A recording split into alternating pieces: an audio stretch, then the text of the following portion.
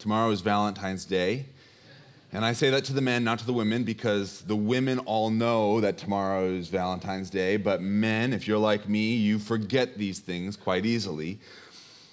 But I am afraid that this is the only advice I have to offer anyone in here. For if you come to me and ask what you should get your wife for Valentine's Day, well, I won't have an answer for you because you're the one who should know your wife. And you should know what she desires, that which pleases her, that which she loves more than all the rest. I know for one, my wife loves a bouquet of flowers. She likes to get them in a vase and put them on her dining room table, but I can't say this is true of every woman. I know my mom, though she would accept a bouquet of flowers, would much rather go to her local flower store and buy an actual rose bush so she can put it in her own garden and enjoy it not for just a week, but for perhaps years to come. And so not all women like the same thing. And even my own wife doesn't necessarily like the typical box of chocolates. She would rather have a Reese's peanut butter cup, and better yet, skip the chocolate altogether and give her some Sour Patch Kids. Preferably the watermelon ones, or if you can find them, the red and blue ones, not the yellow, green, and all the other ones, just the red and blue ones. So it is, men, tomorrow's Valentine's Day, and I hope you know your wives well enough to get the things that she desires, that which she loves, that which she wills to receive. And yet, even more importantly, today is the Lord's Day. And every day is a day that the Lord has made, and so every single one of us ought to do what pleases God.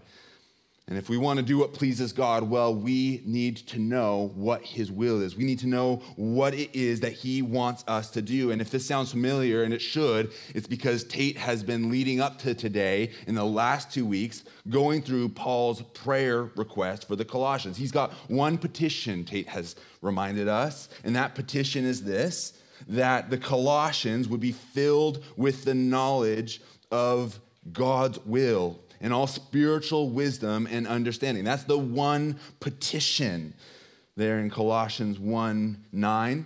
And then after that, we see the one purpose of this petition. Paul writes in verse 10, so as to walk in a manner worthy of the Lord, fully pleasing to Him, bearing fruit. I'm going to stop right there because I'm getting into my text. That is the one purpose, that we would walk in a manner worthy of the Lord, fully pleasing to Him. And so this is the one purpose, the one petition that he has, and then the one purpose of that petition so that we would please God. And that leads us right into today's text, and that is these 4 participles that follow this purpose. These are participles. These are just words that are verbs that are used as adjectives. So they're describing the person who pleases God. And Tate has helped us by putting it in red. I hope it's there in the slide. But these participles are easy to see because they end in ing. And so listen to these participles, these things that are to describe the person who is walking worthily of the Lord. In verse 10, it says he is bearing fruit in every good work and increasing. There's the second one, increasing in the knowledge of God. Number 3, he's being strengthened with all power according to His glorious might for all endurance and patience with joy. And then number 4, he is giving thanks to the Father who has qualified you to share in the inheritance of the saints in light. And so what we see in these 4 words, these 4 participles, are the results of those who have received the spiritual wisdom that Paul is asking God to give to the Colossians. And so, if you know what God's will is, then you will know how to please Him. And we don't need to wonder what it is that pleases Him, for Paul, he lays it out. And so let us do the same thing this morning. Let us look at these 4 things that please the Lord and consider them each one at a time. These are the results of having received spiritual wisdom, and these are the things that are fully pleasing to God. Starting in verse 10, the first one, if we are to walk in a manner that is worthy of the Lord, fully pleasing to Him, then we will be bearing fruit in every good work. And so being filled with the knowledge of God's will and having all spiritual wisdom so as to have understanding will result in us doing every good work. This is the first point I want us to see. And this shouldn't come as a surprise to any of us that doing good works is a result of being filled with this spiritual wisdom. For when we are filled with this knowledge, then we know what it is that God wills us to do. His wills are simply his commands. The things that we are to do, if we're saying, what is God's will for my life? We can simply know what his will is by reading his word. So this shouldn't surprise us that this is the first result of spiritual wisdom, that we do good works. But what might surprise some of us is that the Colossians are already doing good works. Remember back in verse 6, Paul made mention of the good fruit that the Colossians had. After having talked about them having received the gospel, he says, as indeed in the whole world, it is bearing fruit and increasing as it also does among you. And so what can we learn from this? That the Colossians had good fruit in the past and that Paul desires for them to continue to produce these good fruit in their lives. Well, what we should learn is this. It is not enough for the Colossians to have just borne fruit yesterday, and it is not enough for us to have borne fruit only yesterday either. But rather, they and we also ought to continue all the more to produce more and more fruit, because when we bear much fruit, God is pleased with us. This is what pleases the Lord. And so understand, if we are to please him, then we must bear fruit in every good work.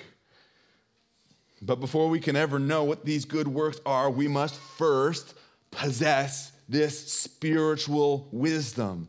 We must first possess this understanding of what it is that God wills for us to do. And how are we to know what God's will is? How are we to know what pleases him? How does a man become wise knowing what is the will of God? Well, it's quite simple. We do so through the word of God. Psalm 19:7 says, the law of the Lord is perfect, reviving the soul. The testimony of the Lord is sure, making wise the simple. And so while Psalm 19 also tells us that the heavens declare the glory of God, we should also know that we have no need to gaze up into heaven like the men of Galilee, wondering what God's will is for our life. He has told you, O man, what is good. And what does the Lord require of you? But to do justice, and to love kindness, and to walk humbly with your God. Oh, we could spend the rest of this morning and the rest of this day just going through all the laws that God has laid out for us to do, and those laws are good. They are as follows: that you shall not murder, you shall not commit adultery, you shall not steal, you shall not bear false witness, honor your father and mother, and you shall love your neighbor as yourself. And the list could even go on further. And we ought to obey all these commands, for they are the unfading, unchanging word of God that reveals his will for us. But what would profit us more this morning than going through every single law would be to consider what it is that makes these laws and their instructions good. And so with this in mind, let us consider for just a moment the quality of these works. Paul describes the quality as such. He says that these are good works in Colossians 1:10. That is the fruit that we are to bear, good works. And this is its quality. They possess goodness. But what makes them good? What makes them good is God has said that they are good. And we can know that they are good because God alone is good. The repeated refrain from the creation account in Genesis 1 reminds us of this. After each day, God, he looks at his creation, and Moses records these words. And God saw that it was good. Over and over and over again, he looks at his creation. He says, oh, this is good. God is the one, and he has always been the only one who is able to rightly define what is good and what is not good. But there's a problem. For ever since the beginning of sin, ever since the fall, men and women have been trying to define good and evil for themselves. Look at Eve, what she did in Genesis 3:6. So when the woman saw that the tree was good for food, although it was not good, for God commanded that they would not eat it, but the woman in her sight, she saw something that was not so, The woman saw that the tree was good for food, and that it was the delight to her eyes, and that the tree was to be desired to make one wise. She took of its fruit and ate. And she also gave some to her husband who was with her, and he ate. Oh, we know that was a foolish mistake. So we need not trust the wisdom that comes from man, nor the appearance of wisdom that comes from our own sinful and deceptive hearts. For the wisdom that comes from the natural man proves only to be folly. And if you wish to know what is good, well then do not trust your heart, for your heart is deceptive and wicked, and so is mine. Of those who have suppressed the truth, Paul wrote this in Romans 1, claiming to be wise, they became fools and exchanged the glory of the immortal God for images resembling mortal man and birds and animals and creeping things. And yet again in 1 Corinthians 2, the natural person does not accept the things of the Spirit of God, for they are folly to him, and he is not able to understand them because they are spiritually discerned. So this wisdom that Paul is asking the Colossians to receive, and that I am praying for us to receive as well this morning, it is not a wisdom that comes from the school of men. You can learn a stack of books and you can read all your life, but you will not receive this wisdom. Let me take this even a step further. The wisdom that Paul has in mind here is not a wisdom that is gained simply from binging sermons or years of seminary, although those are good. But instead, this wisdom is a spiritual wisdom that comes directly from the Spirit of God himself. And it is the Spirit alone who is able to make a person wise. And so what are you to do if, upon examining the quality of the works in your life, you see that there is little to no good fruit? Well, I'll tell you, you do not fix it in your own strength, but instead you and we all need to go to the one who is able to make the blind see. What we need is not simply a tablet of stone, a list of rules and things to do and things not to do. No, instead, what we need is more than this. We need the law to be written on our hearts so that we would rightly know what is good and evil, and that we would rightly do and love what is good, and avoid and hate that which is evil. And so if we have spiritual wisdom, as Paul is praying for them and as I am praying for you, then we will be doing these good works. This is the quality of the fruit that we will bear. But now, after having considered the quality, let us consider the quantity of this fruit. The quantity is listed here, that we would be bearing fruit in every good work. Emphasis there on the word every. Do you want to live a life that is fully pleasing to God? Then you will bear much fruit in every part of your life, whether it be parenting, working, recreation, retiring, whether you're moving there or staying here, whether you're eating, drinking, sleeping, or whatever else it may be, you name it. In every part of your life, you ought to be producing every good work, because there isn't a single portion of our lives that does not fully belong to God. And there isn't a single portion of our life that should be lacking the good fruit that is fully pleasing and acceptable to God. Oh, that we would just be as industrious in doing these good works as we are industrious in making a living for ourselves. If we wish to bear every good fruit, well then we will need to grow in wisdom. And if we are going to grow in wisdom, then we need to go to that source of wisdom through prayer, just as Paul has done. He alone, God alone, will make you wise, and he alone will produce the good fruit in your life, just as he has said. Abide in me, and I in you.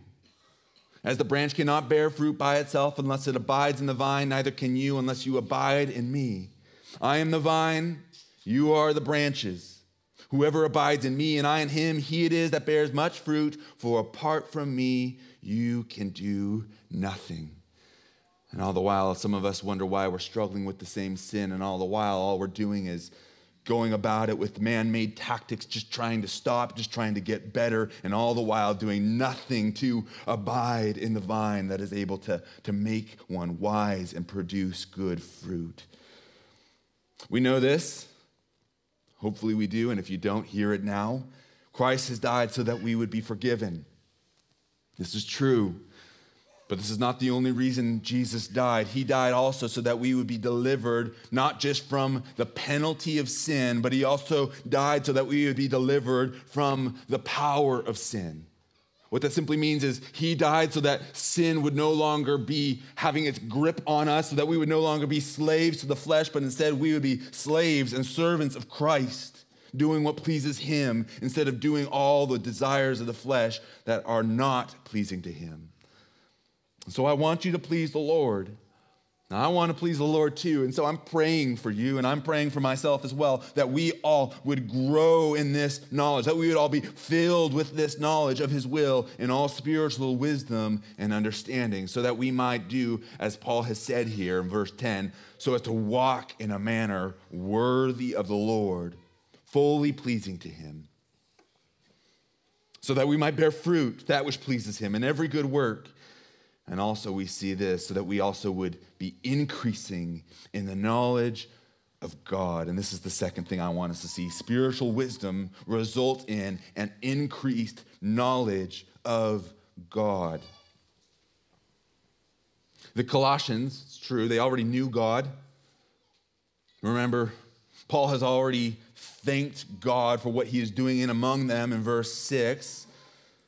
For they have received the word and have had this saving knowledge of God. But the result of knowing God and his will is this, that they would also increase in the knowledge of his will. And upon increasing in knowledge, they would also increase in the knowledge of God himself. Now, there are a lot of people who are not keen on this subject. Many think that if people just keep increasing in their knowledge of God, well, as that increases, so will their love of God decrease. They think it's some kind of way which the scales will tip as that knowledge goes up, the love will only go down. They think that knowing God more fully will only create a stuffy and intellectual Christian rather than a burning, hot, passionate follower of Jesus. And yet Paul, he knows nothing of such a foolish claim. His desire for himself and for these particular saints, but all the saints, is for them and us to grow in a knowledge of their Savior. Now, we don't really believe this kind of logic, do we? That somehow increasing in knowledge will decrease our love? Does a lover of football love the sport less when they watch it every week? I know for one, my father-in-law, it seems he keeps watching the same reruns of Elway, and his love for Elway just grows. Does a lover of food ever grow tired of eating a delicious meal? I'm pretty sure that if I ate steak every night, I would not be complaining. Or does a parent grow weary of hearing the refrain over and over of their children saying that they love them? I hope I never stop hearing those words from my kids. Come on. Who thinks that a growing knowledge of God will result in a lesser love for God? If they do, well, then they clearly know very little about God, for the more you know about God and what he has done for you, the more we will love him as well. Oh, that we would increase in our knowledge of God. Some of us have spent decades in the church, decades sitting under good preaching, decades sitting in Bible studies, decades reading the Bible, and yet some of us have nothing to show for it. Hebrews 5 puts it this way: for though by this time you ought to be teachers, you need someone to teach you, again, the basic principles of the oracles of God. You need milk, not solid food, for everyone who lives on milk is unskilled in the word of righteousness, since he is a child. Oh, that we would not be infants in what is good, but instead may we be mature in knowing God and his will. Oh, that we would desire this knowledge about God more and more, the God who has rescued us from our sin and from death. This will take a lifetime of learning for us to ever seem to even scratch the surface. And only as we increase in our knowledge of him, so too will our love grow for him. And you don't need to take it from me. I'm a young guy to most of you. I'm only not even 30. But I love talking with Tate about the word. He's a little bit older than I am. And after every sermon he preaches, he tells me that he needs another month just to reflect on the verse that he's been working on in that week so that he might fully digest it and contemplate all the wonders that God is revealing to him in just a verse. Oh, I want to know God like that too. Paul wants us to know the love of God like this just as well. In Ephesians 3:18, he prays, may we have the strength to comprehend with all the saints what is the breadth and length and height and depth, and to know the love of God that surpasses knowledge, that you may be filled with all the fullness of God. I have no idea what that means. What does it mean to be filled with all the fullness of God? I don't know. What does it mean to know the love of Christ that surpasses knowledge? Once again, I do not know, but I am eager to find out. Oh, that we would know the love of God and that we would know our God more and more, who loved us so much that he would give his only son so that we could be adopted into his family and to receive eternal life. This is a mystery. And it is a mystery that he has revealed in his word, and so we ought to know it. And we ought to know that God in a way that is intimate and close. And so if we want to increase in our knowledge of God, well, then we need to go back to the Lord himself, who gives us spiritual wisdom. But now this order might surprise some. We might think, well, don't we know God first and then gain wisdom? Well, for the infant in faith, this would be true. For we are regenerated before we do anything that pleases God. But for the growing saint, a knowledge of God's will and obedience to that will naturally will produce an increased knowledge of God himself. We might compare this to a relationship of a husband and wife. A husband could know all kinds of details about his wife. He might know where she's born. He might know her maiden name, her middle name. He can know her height. He can know her shoe size. He can know all these different facts about her. But if a husband does not know what his wife desires, well, I would question whether he actually knows her at all. But if a husband learns something new that his wife desires, well, then his knowledge of his wife will grow. And so it is. We can plainly learn about God simply by learning about his will. Take, for example, Leviticus 21. God calls his people to be holy. These priests in particular, he says, you shall sanctify him, for he offers the bread of your God. He shall be holy to you, for I, the Lord, who sanctify you, am holy. And so it is that the set-apart nature of these priests of Israel help us know something about God's holiness. God is not common like other things. He is holy, holy, holy. God is completely different than all the other created things. He is set apart. And we can learn that just by knowing what it means to be set apart as well. And again, Exodus 20, one of the commandments that he gives there at Sinai is this: you shall not commit adultery. And what can we learn about our God with this commandment? But that he is a jealous God, and his glory he will not give to another. And when we love anything, be it our own life, be it our wife, our husband, our children, our family, our jobs, our comfort, or anything other than him, if we love anything and our love for him is competing with these lesser things, he compares it to adultery. And again, in Matthew 5, Jesus says, but I say to you, love your enemies and pray for those who persecute you, so that you may be sons of your Father who is in heaven. For he makes the sun rise on the evil and the good, and he sends rain on the just and on the unjust. So we are told that we are to love our enemies. And what do we learn about our God in that? But that he, our Father himself, loves his enemies. In fact, he loved us.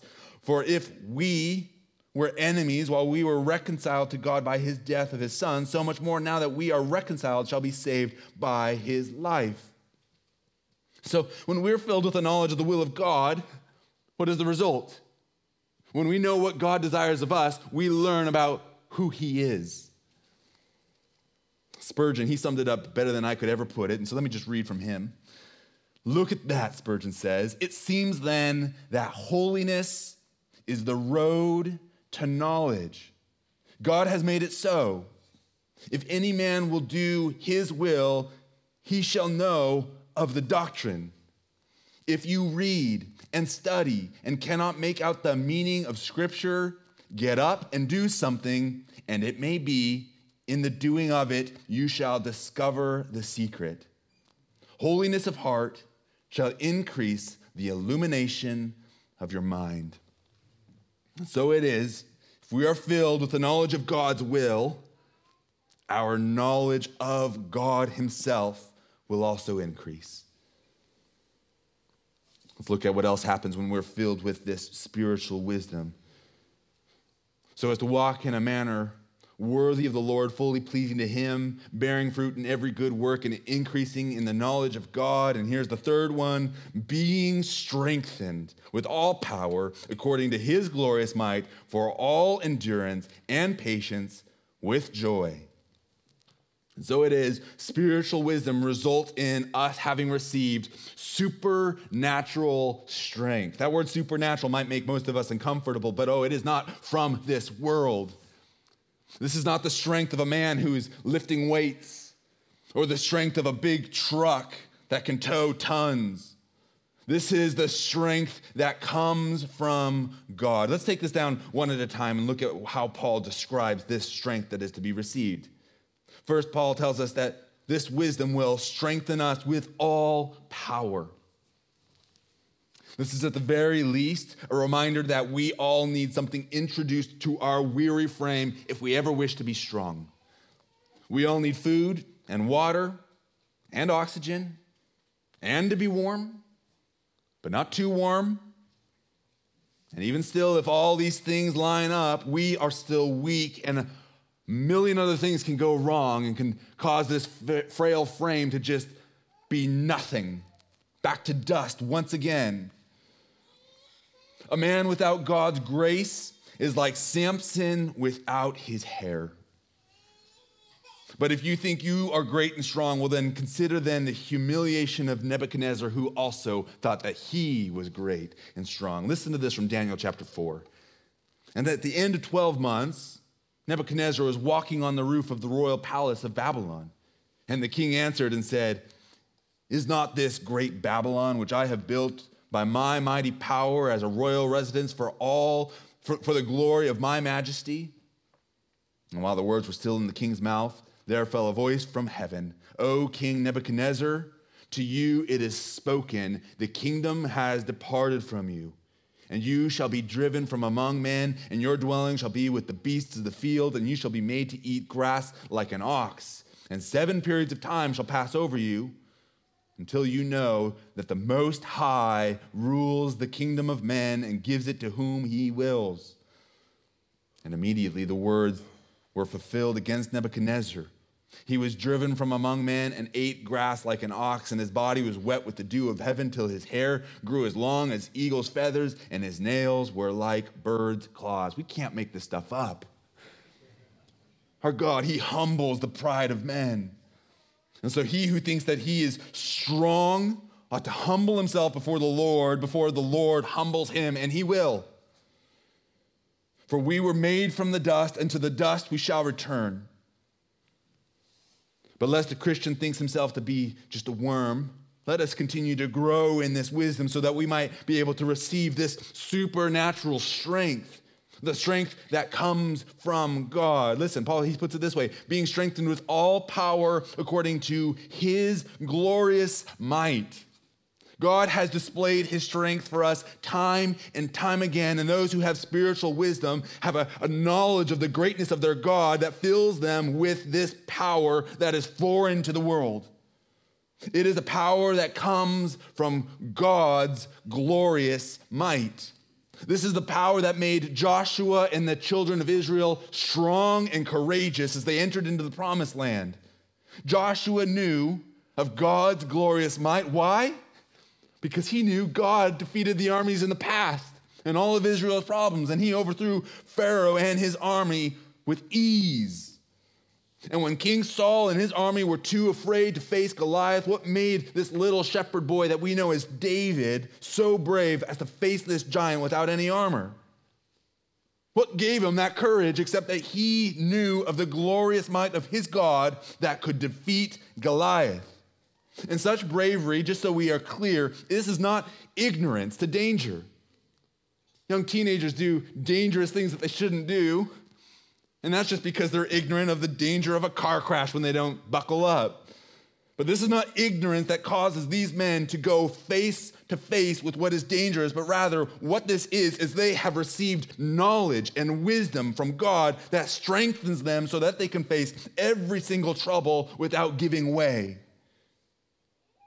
Consider the glorious might of God that he has displayed throughout the ages, and let it strengthen us as well. Consider everything created, everything made, everything that we see, both here on this planet and everything beyond that we have yet to see with all our telescopes. Everything was made by the word of God. Without lifting a finger, God created everything, and yet with all our strength, what can man do in comparison to him? Sure, we can build a tower up into the heavens, and yet God will send confusion immediately. Oh, let us just consider the might of our God once again, who destroyed Pharaoh with the blast of his nostrils. Again, both hands tied behind his back, and it's no problem for him. And why does God do this? Well, listen to it in Exodus 9. He says this, "But for this purpose I have raised you up, Pharaoh, so that to show you my power, so that my name may be proclaimed in all the earth." So Pharaoh's strength was only given to Pharaoh so that God could show that he's stronger than Pharaoh. Consider him who makes armies march around cities to destroy them instead of laying siege to them. Consider the might of our God who made Gideon's army weak so that we would all know that the victory belongs to the Lord. Look at the glorious might of our God and consider this, the one who spoke, the incarnate word, who spoke and the winds and the seas obeyed him. The one who spoke and the demons fled, who spoke and the sick were healed, who spoke and the dead were raised. Look at the glorious might of our God and consider, what shall we say to these things? If God is for us, who can be against us? Oh, and we're going to need this strength. We're going to need to be strengthened with all power according to his glorious might for all endurance and patience with joy. And we're going to need this endurance and patience because we're going to face trials, tribulation, distress, persecution, famine, nakedness, danger, and sword. We will need endurance for each of these if we wish to remain faithful to the Lord. And the means to accessing this strength lies in being filled with the knowledge of his will. And so this is essential if we wish to endure. But there are some of such a demeanor who can withstand such great trials, and they have endurance, they have patience, because they're made of iron, and they're strong, and they're not afraid. But what makes this power from God special and unique is that this endurance and patience is accompanied with joy. This is the kind of strength that makes persecuted prisoners like Peter sing praises to their God. This is the kind of strength that makes believers count it all joy when they face trials of various kinds. And this is the strength from God that empowered John Huss to gladly die for Christ while being burned alive. And as he was being burned, he sung praises to his God. And so again, let me ask, what then shall we say to these things? If God is for us, who can be against us? He who did not spare his own son, but gave him up for us all, how will he not also with him graciously give us all things? And oh, that we would just ponder for a moment what things he has given us already. And this leads us into the final result of this spiritual wisdom. Let's read the whole prayer from top to bottom, starting in verse 9. And so, from the day we heard, we have not ceased to pray for you, asking that you may be filled with the knowledge of his will and all spiritual wisdom and understanding, so as to walk in a manner worthy of the Lord, fully pleasing to him, bearing fruit in every good work and increasing in the knowledge of God, being strengthened with all power according to his glorious might for all endurance and patience with joy, giving thanks to the Father who has qualified you to share in the inheritance of the saints in light. Here's the last one. You see it there in verse 12. Spiritual wisdom results in gratitude towards the Father. And now this week, we're just going to dip our toes in this one to round out these four participles.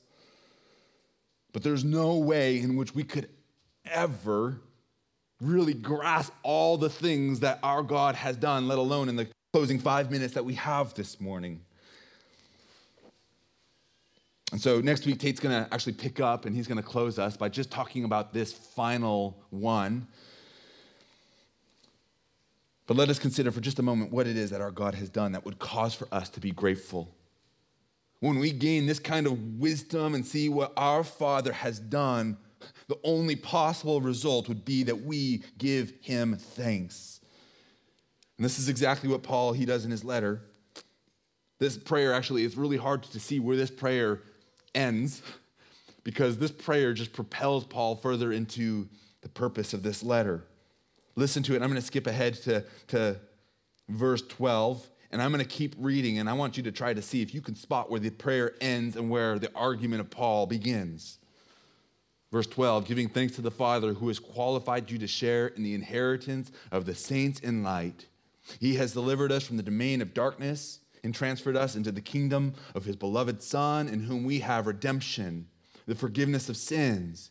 He is the image of the invisible God, the firstborn of all creation, for by him all things were created in heaven and on earth, and visible and invisible, whether thrones or dominions or rulers or authorities. All things were created through him and for him. He is before all things, and in him all things hold together. And he is the head of the body, the church. He is the beginning, the firstborn from the dead, that in everything he might be preeminent. For in him all the fullness of God was pleased to dwell, and through him to reconcile to himself all things, whether on earth or in heaven, making peace by the blood of his cross.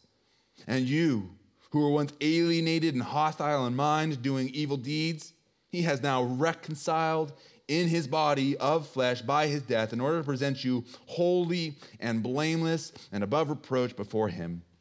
If indeed you continue in the faith, stable and steadfast, not shifting from the hope of the gospel that you have heard, that which has been proclaimed in all creation under heaven, and of which I, Paul, became a minister. I don't know if you saw it or not. We moved quickly, but the prayer rolls right into us knowing who Christ is and what he has done for us. So we should recognize there really is no room for there to be a grumpy Christian. Not if we actually have this wisdom, at least.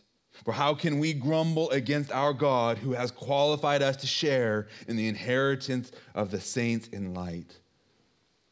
Oh, yeah, but we are sinners. And even when God delivered Israel, they too would grumble in the wilderness, as we often do the same. And this grumbling is owing to our ignorance. And so let us, instead of remaining in our ignorance and in our frustrated state, let us instead grow in wisdom. Let us grow in our knowledge of the will of God and all spiritual wisdom. Let us learn about what God has done for us in sending his Son to die so that we may live. Oh, that we would be filled with the knowledge of his will and all spiritual wisdom and understanding, so that we would walk in a manner worthy of the Lord, fully pleasing to him, by bearing good fruit, increasing in the knowledge of God, being strengthened with his glorious might, and giving thanks to the Father. And so to this end, let me do what Paul did for the Colossians. Let me pray for us and ask that the Lord would give us this wisdom. Father, we do thank you. We do thank you for all that you have done. We thank you for the cross, the place where you sent your Son to die so that we could be reconciled to you.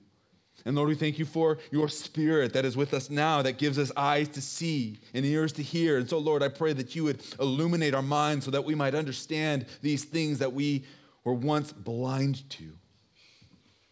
Lord, for those who have yet to place their faith in you, Lord, I pray that you would awaken their hearts even here and now, so that they might see the glorious might that you displayed on the cross for their salvation. Lord, would you give us this wisdom? Would you give us understanding of your will so that we might be perfect and complete, lacking in nothing? And Lord, may it result in you being pleased and glorified. Lord, we love you. We thank you for all these things.